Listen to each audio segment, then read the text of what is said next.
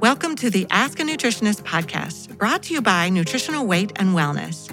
We are thrilled to have you join us today as we discuss the connection between what you eat and how you feel, and share practical, real-life solutions for healthier living through balanced nutrition. Now let's get started. Hello, and welcome to Dishing Up Nutrition's midweek segment called Ask a Nutritionist. My name is Leah Kleinschrodt. I'm a registered and licensed dietitian with Nutritional Weight and Wellness. And on today's show, I will be answering a few related questions that we received from one of our Dishing Up Nutrition listeners. This listener asks, can you give an outline of how to take a probiotic for overall good gut health when no other underlying issues are present? Does it matter how many billions of CFUs it has, the number of strains it has, and should those quantities be rotated or increased or decreased every couple of months? And are there certain characteristics to look for when purchasing a probiotic? So we will talk all about probiotics in the show today. These are wonderful questions. It's kind of a nice grouping of questions that I think will help a lot of people because I've had lots of questions over the probiotics over the last couple of years. So probiotics are a really popular health topic. And if you poke your head into Google or the internet at all, you'll see that research really in the last 15 to 20 years or so has shown that the health of our gut and the health of our microbiome, or everything that kind of makes up bugs that are in our gut, these things have far-reaching effects on the rest of the body. So it certainly makes sense, even if we don't struggle with any kind of digestive symptoms or with a chronic health condition, that we'd still want to keep our gut, tuned up, should we say, and just try to keep that gut as healthy and as happy as we possibly can. Before we get too much into some of those questions, I just put this little nugget in there just so that we kind of lay this foundation. I just talked about digestive issues. That's usually one of the biggest reasons why people think about taking a probiotic or think about probiotic-rich foods. But as I mentioned, there are so many far-reaching effects of the gut that imbalances in the gut can show up in a lot of different ways. So yes, there are people that struggle with IBS or heartburn, constipation, diarrhea, again, gut symptoms. But even things like skin issues like eczema, psoriasis, brain fog, moodiness or just mood issues, sleep issues, immune system issues, or like a predisposition to autoimmunity, all of these things and more can absolutely be impacted by what's going on in our gut. But we're going to take this particular question at face value, kind of thinking from the perspective of someone who is overall very healthy, really doesn't have a whole lot or really anything going on. And I will say, first of all, you don't have to take a probiotic supplement in order to get that beneficial bacteria into your gut, or even to get enough beneficial bacteria in the gut. More high-level research that's come out recently says that we actually probably need fewer probiotics coming in either from a supplement or from our food. We need fewer of those probiotics than originally thought. It used to be thought that we needed 50 to even 100 billion CFUs of probiotics per day. And CFU is just one way that we measure those probiotics. It stands for colony-forming units. So we used to think, we need 50, we need 100 billion, we need a couple hundred billions of probiotics a day. And the research actually has come out and said, even 5 to 10 billion CFUs per day, even a couple of times a week in that 5 to 10 billion CFU range can still have really great beneficial effects and can get people where they want to go. So this is actually great news, especially if you're someone, and I've had these clients before, where you'd rather lean into the food piece of things as opposed to taking a supplement. So when we think about probiotic-rich foods, or where might we find these good bacteria in our food system, we have to think about fermented foods. The common ones that most people are aware of or you've heard of before, yogurt is a big one, kefir, sauerkraut, kimchi, kombucha is another one that's a fermented tea. The hard thing, just like the challenges, not necessarily setbacks, but just one of the challenges in terms of getting probiotics from food is that we can't always be 100% sure how much probiotic we're getting from our food, as there tends to be this natural variation in probiotics between the categories of these probiotics, of these fermented foods. There's variety within the brands, and even within batches within that brand, there just might be some variation in how much probiotic, how much of that good bacteria we're getting in there. And second of all, too, there's just not as much research around food probiotics versus research around probiotics coming from supplements. I mean, and we could go down that rabbit hole, but there's not quite as much around actual food probiotics versus supplements for a variety of reasons. But we do know that throughout history, that's how most of our ancestors mostly got their good probiotics, their good gut bacteria, is that they got it through their food and the preservation methods that they were using back then. So it's not that it's not doable, it certainly is. And so if we kind of think in general, coming from that generally healthy perspective, I will tell people, if you can get one serving of probiotic rich foods into your day somewhere, you're doing your gut a good service. This could look like, maybe a quarter of a cup to half a cup of kimchi or sauerkraut per day. Maybe you serve them with your morning eggs, you put them on your burger, or maybe you add it to your daily salad that you're having. I mean, lots of different ways that you can get those in. I will note, make sure that the sauerkraut or kimchi that you're eating is from the refrigerated section of the grocery store versus the can or in the bag that's in the middle of the grocery store that's not refrigerated. It just means that those probiotics, those live cultures, are being preserved when they're refrigerated. Remember, yogurt and kimchi are great sources of good bacteria. So we might think about half a cup to a cup of yogurt per day. We recommend full fat, plain flavored yogurt just to take away all the extra sugars or other additives that might be kind of coming into that yogurt. That could be a cup of kefir per day. And usually most people are drinking kefir straight from the glass, but I know you can use it in other ways as well. And then kombucha. This is where, half a cup to a cup of kombucha per day is fine. Just with kombucha, especially if you're buying it from a store or buying it commercially, you do have to pay attention to the sugar content in kombucha. Many commercial brands, they just will add a decent amount of sugar in there to compensate for some of that natural sourness or some of the bitterness that comes along with kombucha. So I usually tell people, if you can find a brand that has 5 grams of sugar per serving or less, then you're probably doing all right. So those are ways that we could just do it, get some of these good probiotics and good bacteria into us through food. But I definitely have clients, and I admit I'm not hugely consistent with this myself, but sometimes fermented foods just aren't your jam, or you're inconsistent with getting those in, or you just want something a little more simplified or a little bit more defined. And in that case, the route of doing a probiotic supplement is a great way to get those good gut bugs in. And as I mentioned before, you don't need a ridiculously high amount of CFUs for a probiotic to be effective and to have benefit. Even 5 to 10 billion CFU per day will be fine.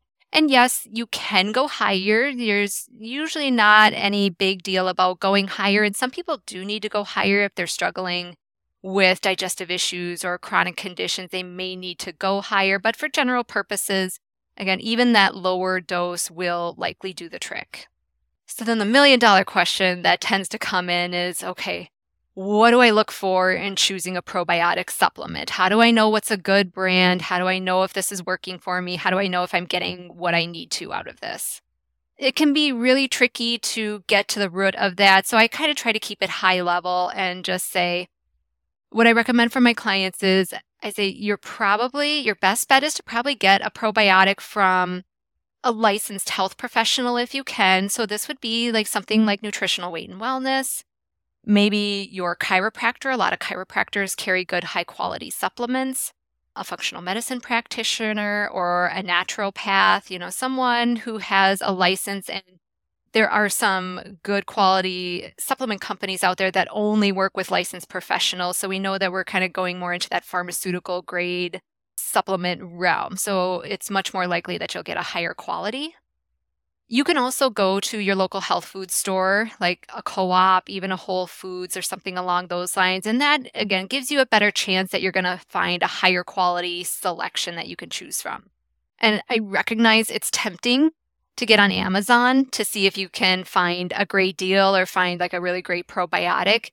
And I'm positive there are good ones out there. It's just Amazon can be more of the supplement wild, wild west. And it's just a bit bigger roll of the dice as to whether you're getting what you pay for, getting what you ordered, also how it's handled during shipping and delivery. So there's just some wild cards there. So I do recommend if people are able to go through a practitioner or a professional or just a really high quality company, that's probably your better bet. You don't have to get the most expensive probiotic out there, but you also probably don't want the cheapest one out there either.